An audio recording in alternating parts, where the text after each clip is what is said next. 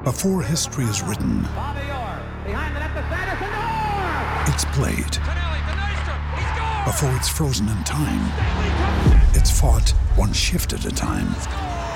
Before it's etched in silver, it's carved in ice. What happens next will last forever. The Stanley Cup Final on ABC and ESPN Plus begins Saturday. Empire.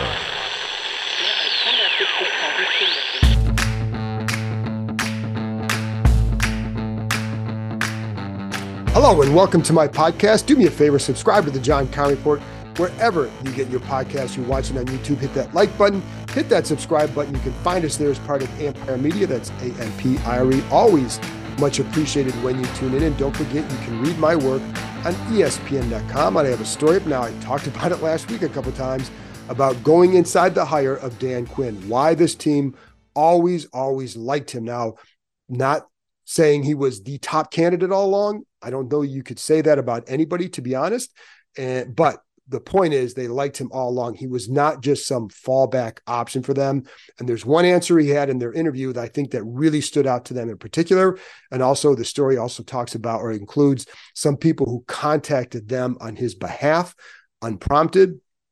And as I asked one person in there, how much did you hear about him throughout this from other people?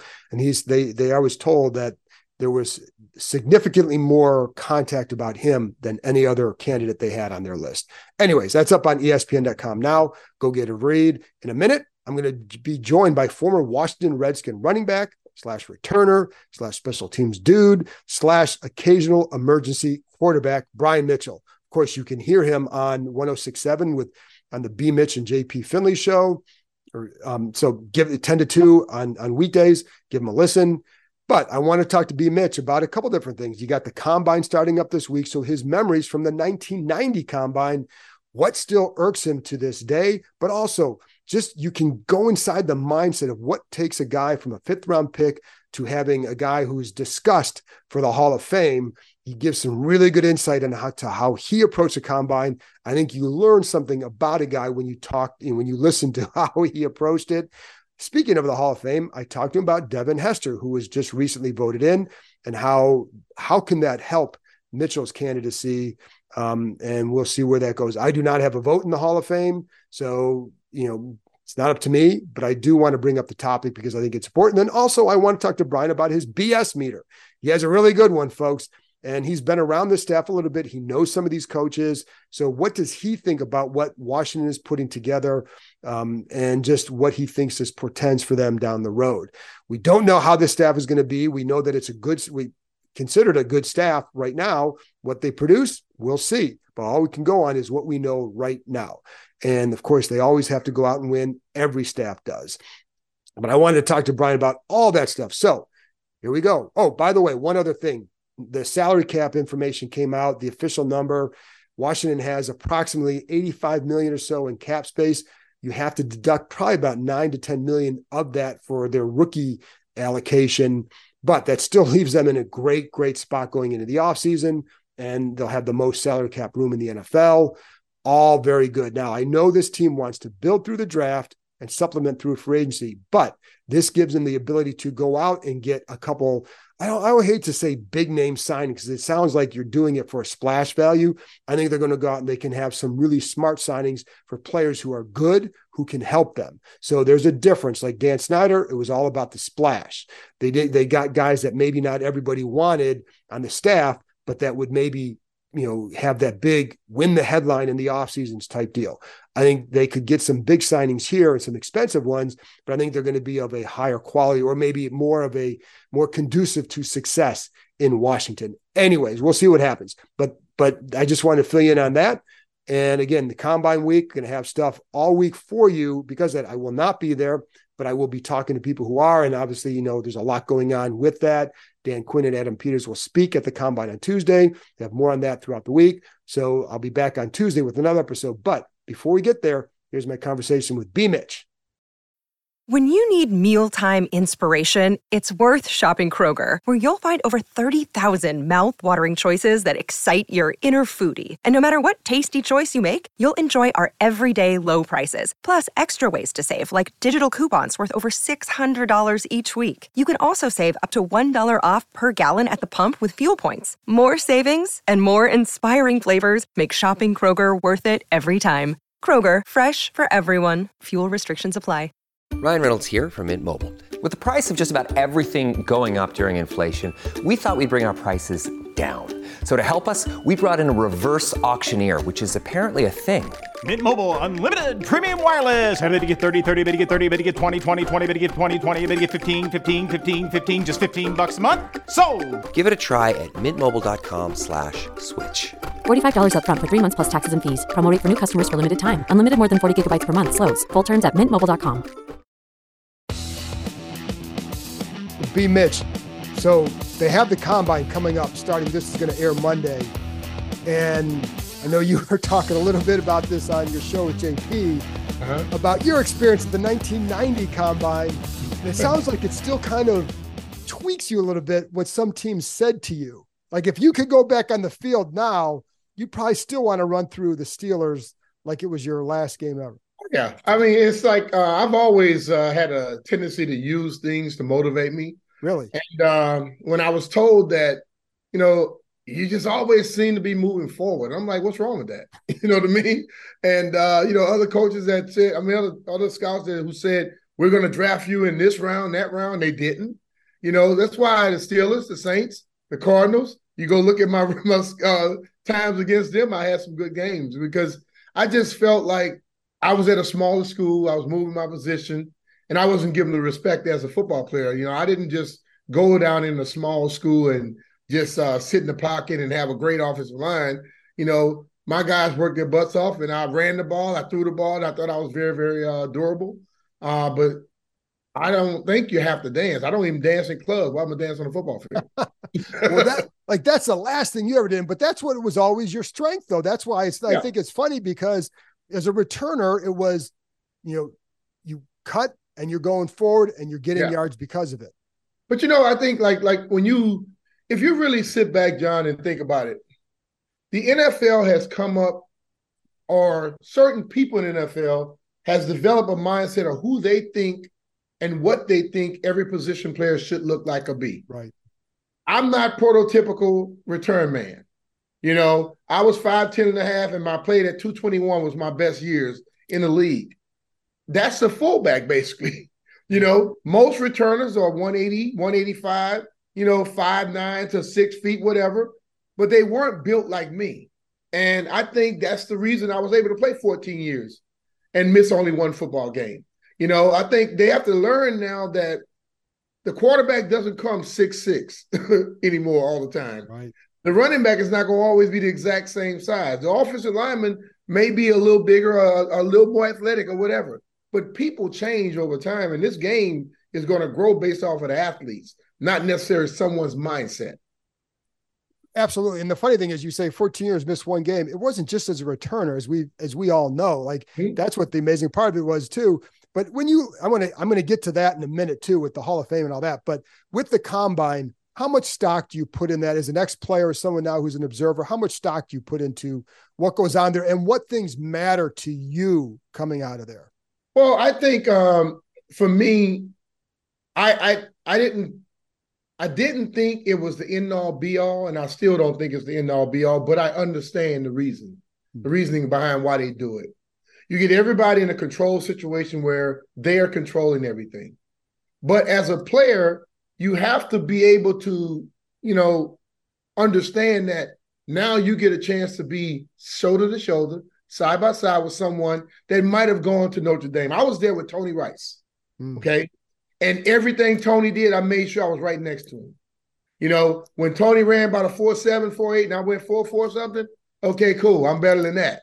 When he had his jump and his shuttle drill, I made sure I was right behind him.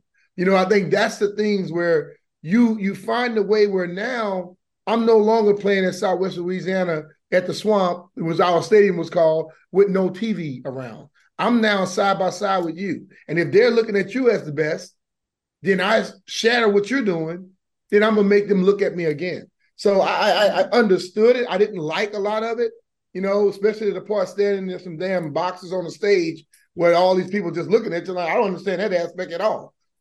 Everybody don't look the same. Cringy. So it's weird, but I understand what they're doing.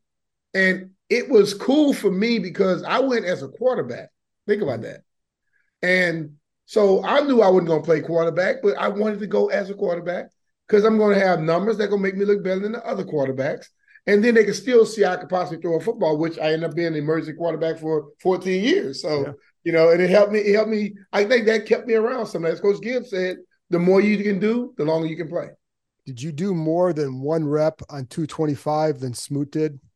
I didn't even do the bench press at the combine. Really? They didn't make us do it. I did the bench press when they finally came down to my school, and I did easily. I did 19. I think I could have done more, but I racked it. I say, did any other quarterback do this? I say, how about running backs? And I racked it. And they're like, you could have done more? Yes, I could have done more. But the thing about they didn't know that I power clean over 350 pounds. They didn't know I squatted over 600 pounds. They didn't know I bench over 40 pounds as a 198-pound quarterback. They just say this is a kid coming from Southwest Louisiana, and he might get it, but they didn't understand what I had right here. So, but I was going to say, like, everything you've told me, if you're paying attention, you're going to pick up on the fact that, hey, this guy's always following this guy. This guy's competitive. You know what I mean? Like, that's the stuff that I would measure. It's funny because I was talking to someone about this earlier today about the little things you look for at a pro day, at the combine, is stuff like that. Like, that's how you learn about a guy, right? Yeah. And see, that is why, like, my dad always told me, find the people that everybody is, clamoring over and things like that, and do everything that they do. So when I got to Washington, I would watch Ernest Biner and Darrell Green, and I would watch them after practice. And I didn't want to bother them, so I would go to the other field and do what they were doing. Coach Gibbs one day told me, say, I see you over there. I see what's going on here. So you can't learn like today in this day and age where you watch it. The league is no longer that the most experienced guy, the guy that comes from got that great story, becomes the leader, becomes the captain. It's the first rounders. It's the guys that make the most money, So when I got here, I wanted to be around the guys that they went crazy over. I wanted to talk to Monty Coleman because they said he was like a double-digit round pick. But hell, he was the best cover linebacker on that football team. So I just think that the way I was raised by a military dad made me understand some different things. And like, I remember when I got here, guys would always say, oh man, you went to what school? What is that? So I said, wait till we get on the field. I'll show you. Because it's competition is competition. That's what I'm saying. Like, that's what I want. The more I'm around it, like, the number one thing I want is a guy who's going to compete first and foremost. Yeah. Because the other, you know what I mean? Like, if you're going to separate, I want someone who's going to compete, because that's what this league is about, right? Exactly.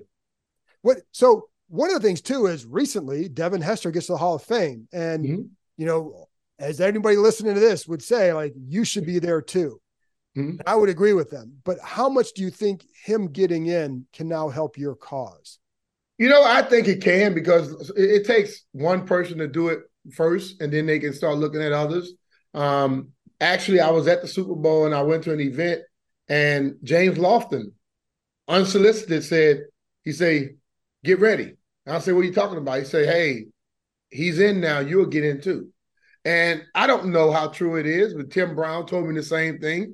I had other guys saying it to me. So at least hearing that stuff, it makes you feel like that is a better chance. But the ultimate thing is, it shouldn't just be one. You know what I mean? Everybody do things differently. And I always use this example, like, they talk about the elusiveness and this, that, and the other. Well, Jerome Bettis wasn't like Barry Sanders. Right. So you basically look at Devin Barry Sanders, and I'm Jerome Bettis. You know what I'm saying? We still got the job done. That's all that matters. Well, and I also, how much do you think it should be? Because I don't have a vote. And I told you, like, if I'm on that committee, like, you got my vote because I watched you.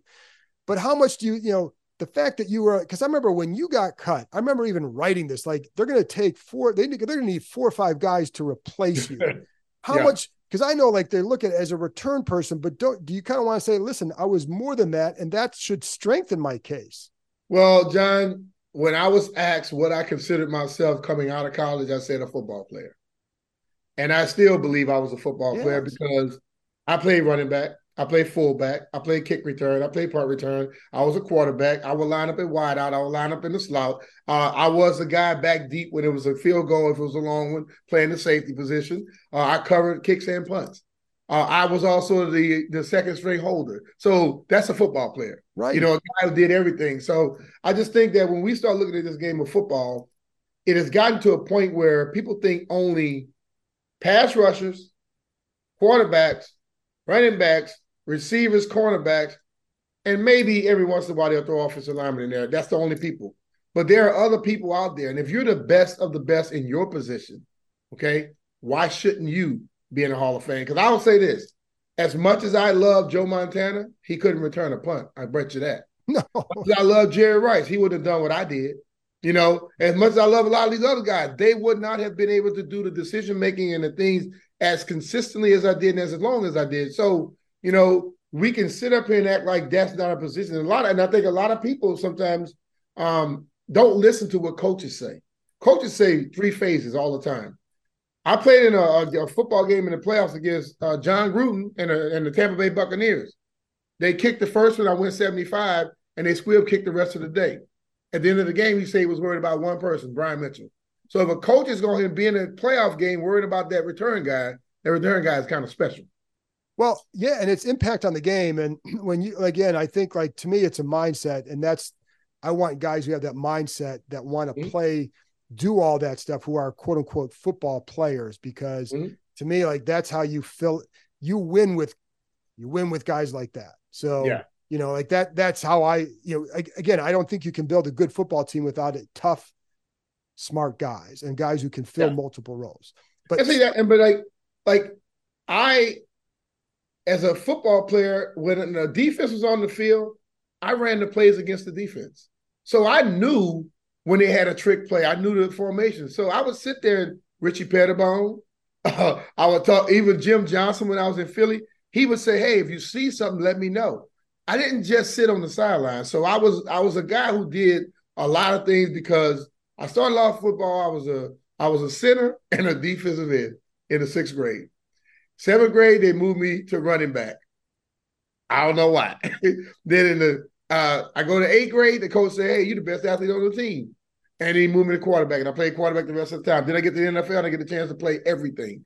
You know, so it's whenever, and I'm the type of person where if I can help the team, I'm going to help the team, whether it's me going out there using my physical abilities or being able to watch something based off of what what I've seen in practice. But you got to love the game to do it like that. And, you know, so how many guys do you think on a roster truly loved it the way you did? I don't know how many. I would say it's far, like you got 53 guys on the roster, and I would say it was far less than 10 that loved it like that. Guys may have loved it enough to do their job and all focus on their job. But, you know, like you may have heard me say it on the radio, it's a first job mentality, okay? They asked me to come here and be a return man. And after I got to a point or a level where I felt I was secure enough at that, then I wanted to learn everything else and also help other positions. Because if I start doing all the other stuff and I'm not doing my job good, they have the right to say, hey, you're not good at your job. Why are you doing all this other stuff? Sure. Well, they understood that, because I remember Coach Gibbs was asking me, you know, about some plays, and I said, well, I already got all that, Coach. He said, what do you mean? I said, I learned the whole playbook. He said, why? I said, because that's what I do. I'm a quarterback. You know, because I didn't get here and just look at the returns and the running back position. I looked at everything that the quarterback would look at. And that's why it made the game come so much easier for me, being a quarterback, to where I had to know who the lineman had to block. I had to know what type of defense they were in. So as a running back, I can sit up here and kind of determine what's going to happen here. If I set this tackle up, he's going to try to jump outside. My guy will block. I have a cutback lane. You know, get the linebacker flowing. So the game came a little different because of me being a quarterback. Then when I moved back to the return position, it was just me still being a quarterback further back, where I could see everything out in front of me a little better. And the other thing I always admire about you, you have a really good BS meter. And I think that has served you well over the years. And so I'm curious, your initial impressions of this new staff. We were out there the other day talking to the assistant coaches. I know, you ran into Ken Norton and, but I'm curious, like what your long way to go. We got to see what happens in the season, et cetera. But what are your early impressions of what's early impressions is I'm impressed because, when everybody was like clamoring for Ben Johnson, I kept saying, why is he the guy? Yes, he had done some stuff for a few years, but when you become a head coach now, you have to have some level of knowledge and knowing people. So all of a sudden, Dan Quinn becomes the guy. Everyone thought that Kingsbury was going to Oakland. He backed out of that deal. He came here. You look at Lynn. He's a former head coach. Good. Okay.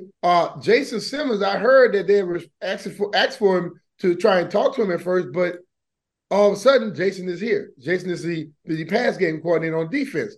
A good friend of mine. Ken was damn good as a player, and he's been very good as a coach as well. So when you start going around that whole little deal, you see guys with experience. Yeah. And on top of it, they don't expect one guy to do everything. They got a defensive coordinator, but then they have a defensive run game guy and a defensive pass game guy. They have the offensive, and they do the same thing. But look at the offense, okay? You look at the offense, you have Kingsbury, you have Brian Johnson, and then you have Lynn. That's basically coordinator, two former head coaches that are running your offense now. So and like they said, they got people from different backgrounds, different offenses, different defenses, to where now it's not me trying to learn something. I can now bounce it off of this guy who knows how to run another one and how to attack a certain defense that we may be seeing. So I'm very impressed. And I remember talking to Adam Peters when I was at the Super Bowl. I went to one of their Commanders events. And I said, man, y'all getting a lot of coaches. He said, man, that's Dan Quinn. They're coming because of him. And when you hear them discuss leader of men, well, it's something good about this, man. Yes, the NFL, I know, has only 32 jobs in those positions. But ultimately, when people want to work for somebody, that guy has something special about it. And, and I heard that too. Like he had guys coming up to him at the Senior Bowl. Now that always happens, but a lot of guys were coming up that just, I think it blew him away how many people were coming up to them about him. But, listen, like the other thing is I'm not on the coaching staff. And how many people have called me that had jobs that wanted to leave their jobs to come here and say, hey, man, if you put in a word for them, I'm like, dude, I don't have any connection with these guys. So it was people with jobs trying to come here. And, and I, again, it's what you heard throughout this process. Why I kept saying like he's at or near the top the entire time on their list. Mm-hmm. But, so the atmosphere out there. Every time there's a new staff, there's a new energy or vibe. Mm-hmm. Did it feel, we've both been around. To me, it felt different with this one. It felt exciting, but it also felt like we have a bunch of adults around. And it seems so much more real now that it's not the games of Vinny. It's not the games of Bruce. It's now where you got a legitimate guy who's a young and up-and-coming guy running this ship. You also have a situation to where I've watched it closely. Every time Harris and his crew are in around anybody, they are uncomfortable trying to do everything. They want to push the guy who they want to run this football program out. We've never really seen that. You know what I'm saying? We always saw somebody else like, as Suge Knight said, Puffy all up in all his guys' videos.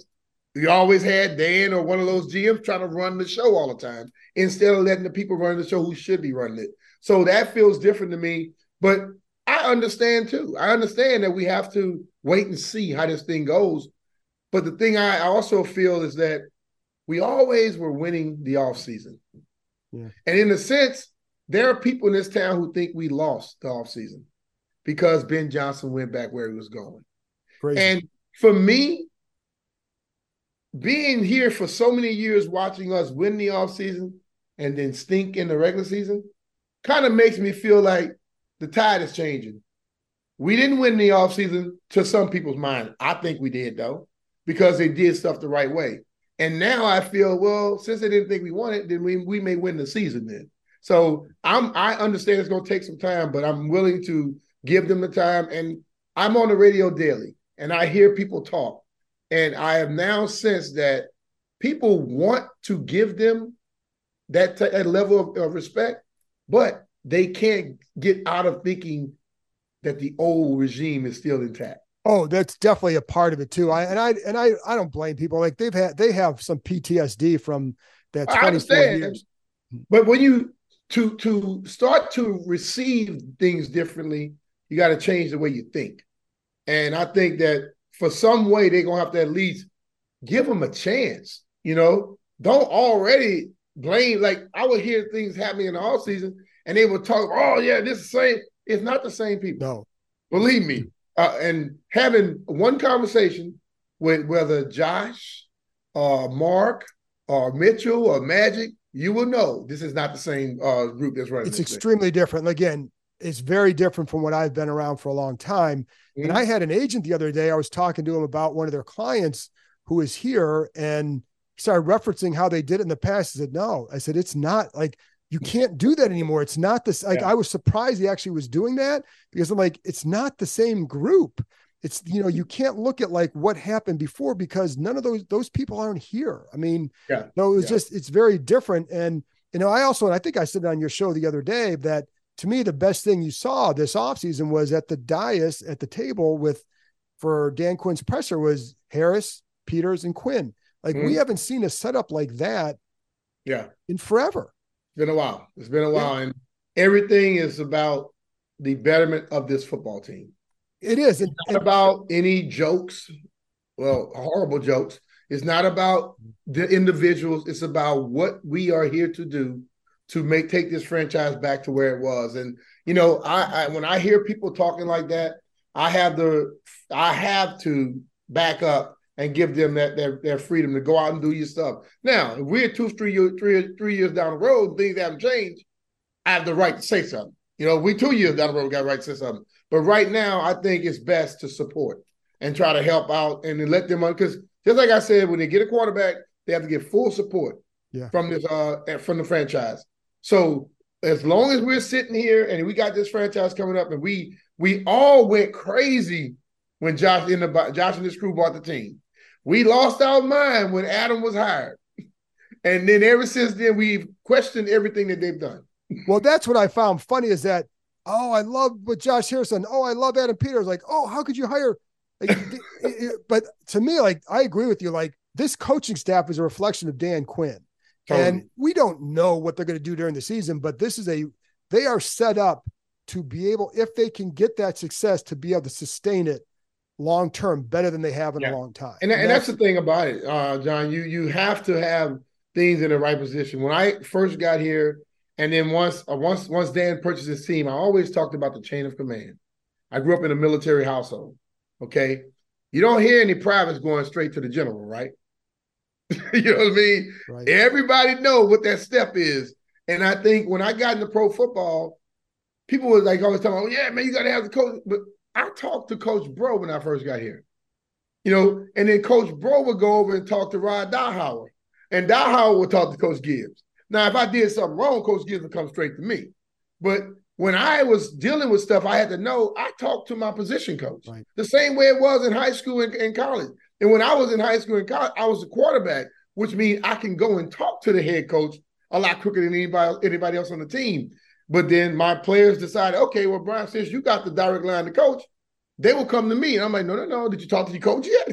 Because I understood that, because once that gets broken, you got a problem. When guys were able to go to Dan or Vinny around their position coaches and Coach Gibbs and other coaches, that was a problem. It was a problem. Yeah. Last thing then, it's all quarterback right now, going forward for a couple months. You got an early leader in that race for yourself? For me, I think, like we talk about it on the radio all day, we think Caleb Williams is going to be drafted by the Bears. Yeah. Had Brad Biggs on a show, and he had discussed it about, hey, a lot of people feel that Fields hadn't done enough playing on the field to really just solidify a job. Well, if Caleb Williams is supposed to be his next best thing, Chicago not letting him go. Right. Okay. Unless somebody come and offer the dumbest thing they could. And then after that, I know we talk a lot about, May and things like that, but I'm on Daniels. The reason is because this game of football now is played a lot faster. Okay. And the guy that can create and the guy that can prolong, that guy gives you a better chance. And I know a lot of people say, well, when he get hit, look like he's being killed. Well, he took some hits. I saw that. But the thing I'm still amazed by, he got up every time. And, I think back, and I want everybody to understand this. Pat Mahomes is amazing right now. He is the best. He could probably end up being the best ever. Yeah. But when he was being drafted, 9 teams for sure passed on him. Yeah. Okay. Andy Reid picked him. And you know what all of the pundits were saying? He does nothing on schedule. He has all these arm things. He takes a sack. He tries to do too much. Hero ball. What is everybody trying to do right now? Find Pat Mahomes. So the closest thing I saw to Pat Mahomes on the football field this year just passed in college was Jayden Daniels. And I know that Caleb did it the year before, but he fell off some last year. Why? I don't know. Could have been his team, whatever. But Jayden Daniels was, and the people about him, this should piss him off. People say he just got better every year. Well, what the hell you want to do?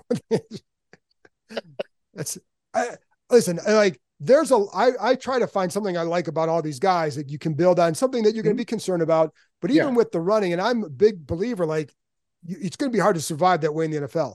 But to your point, I love the competitiveness that leads to it. And I love the fact that he gets up, and I was talking to Logan Paulson about this earlier today. He's also very pliable. So he's not getting hurt on there. He's got this flexibility to him when he gets hit that it's it's kind of like, ooh, but he gets up. And so there's a lot to like about him in particular. I think there's stuff to like about May, and you're gonna have to boil it down to who you like best. And it's probably going to go back and forth, but there is a lot to like. And like I said, I mean, that to me is that competitiveness that you always look for. And if they listen, as London Fletcher stated, whoever they pick, I'm going to give them full support. Because if I'm sitting up there saying that this person needs support, and when he gets picked, if I don't give him support, then I'm being a hypocrite. So I think either of the three, okay? Yeah. Either of the three, I'm willing to see what they can do with, because I believe this team that we have now, this coaching team, we call it coaching staff, one thing that they've done, if you look at the history of a lot of these guys, they get the best out of their players. Yes. And if we can just start getting that out of our players moving forward, that'll make us a better franchise, better football team. It's funny because I'm glad you said that, because the other day on the podcast, I did say, I think this team is set up to develop a quarterback. And so so whoever comes here, I think they have a good chance to develop, whether it's May, whether it's Daniels, whomever. I think this staff has a good chance to develop them, and I think they'll be okay. So, B. Mitch, thanks a lot, man. Appreciate you, Jay. That's it for this episode. Thanks to Brian for joining me, and thank you, as always, for tuning in. I'll be back on Tuesday morning with another episode, so I'll talk to you next time.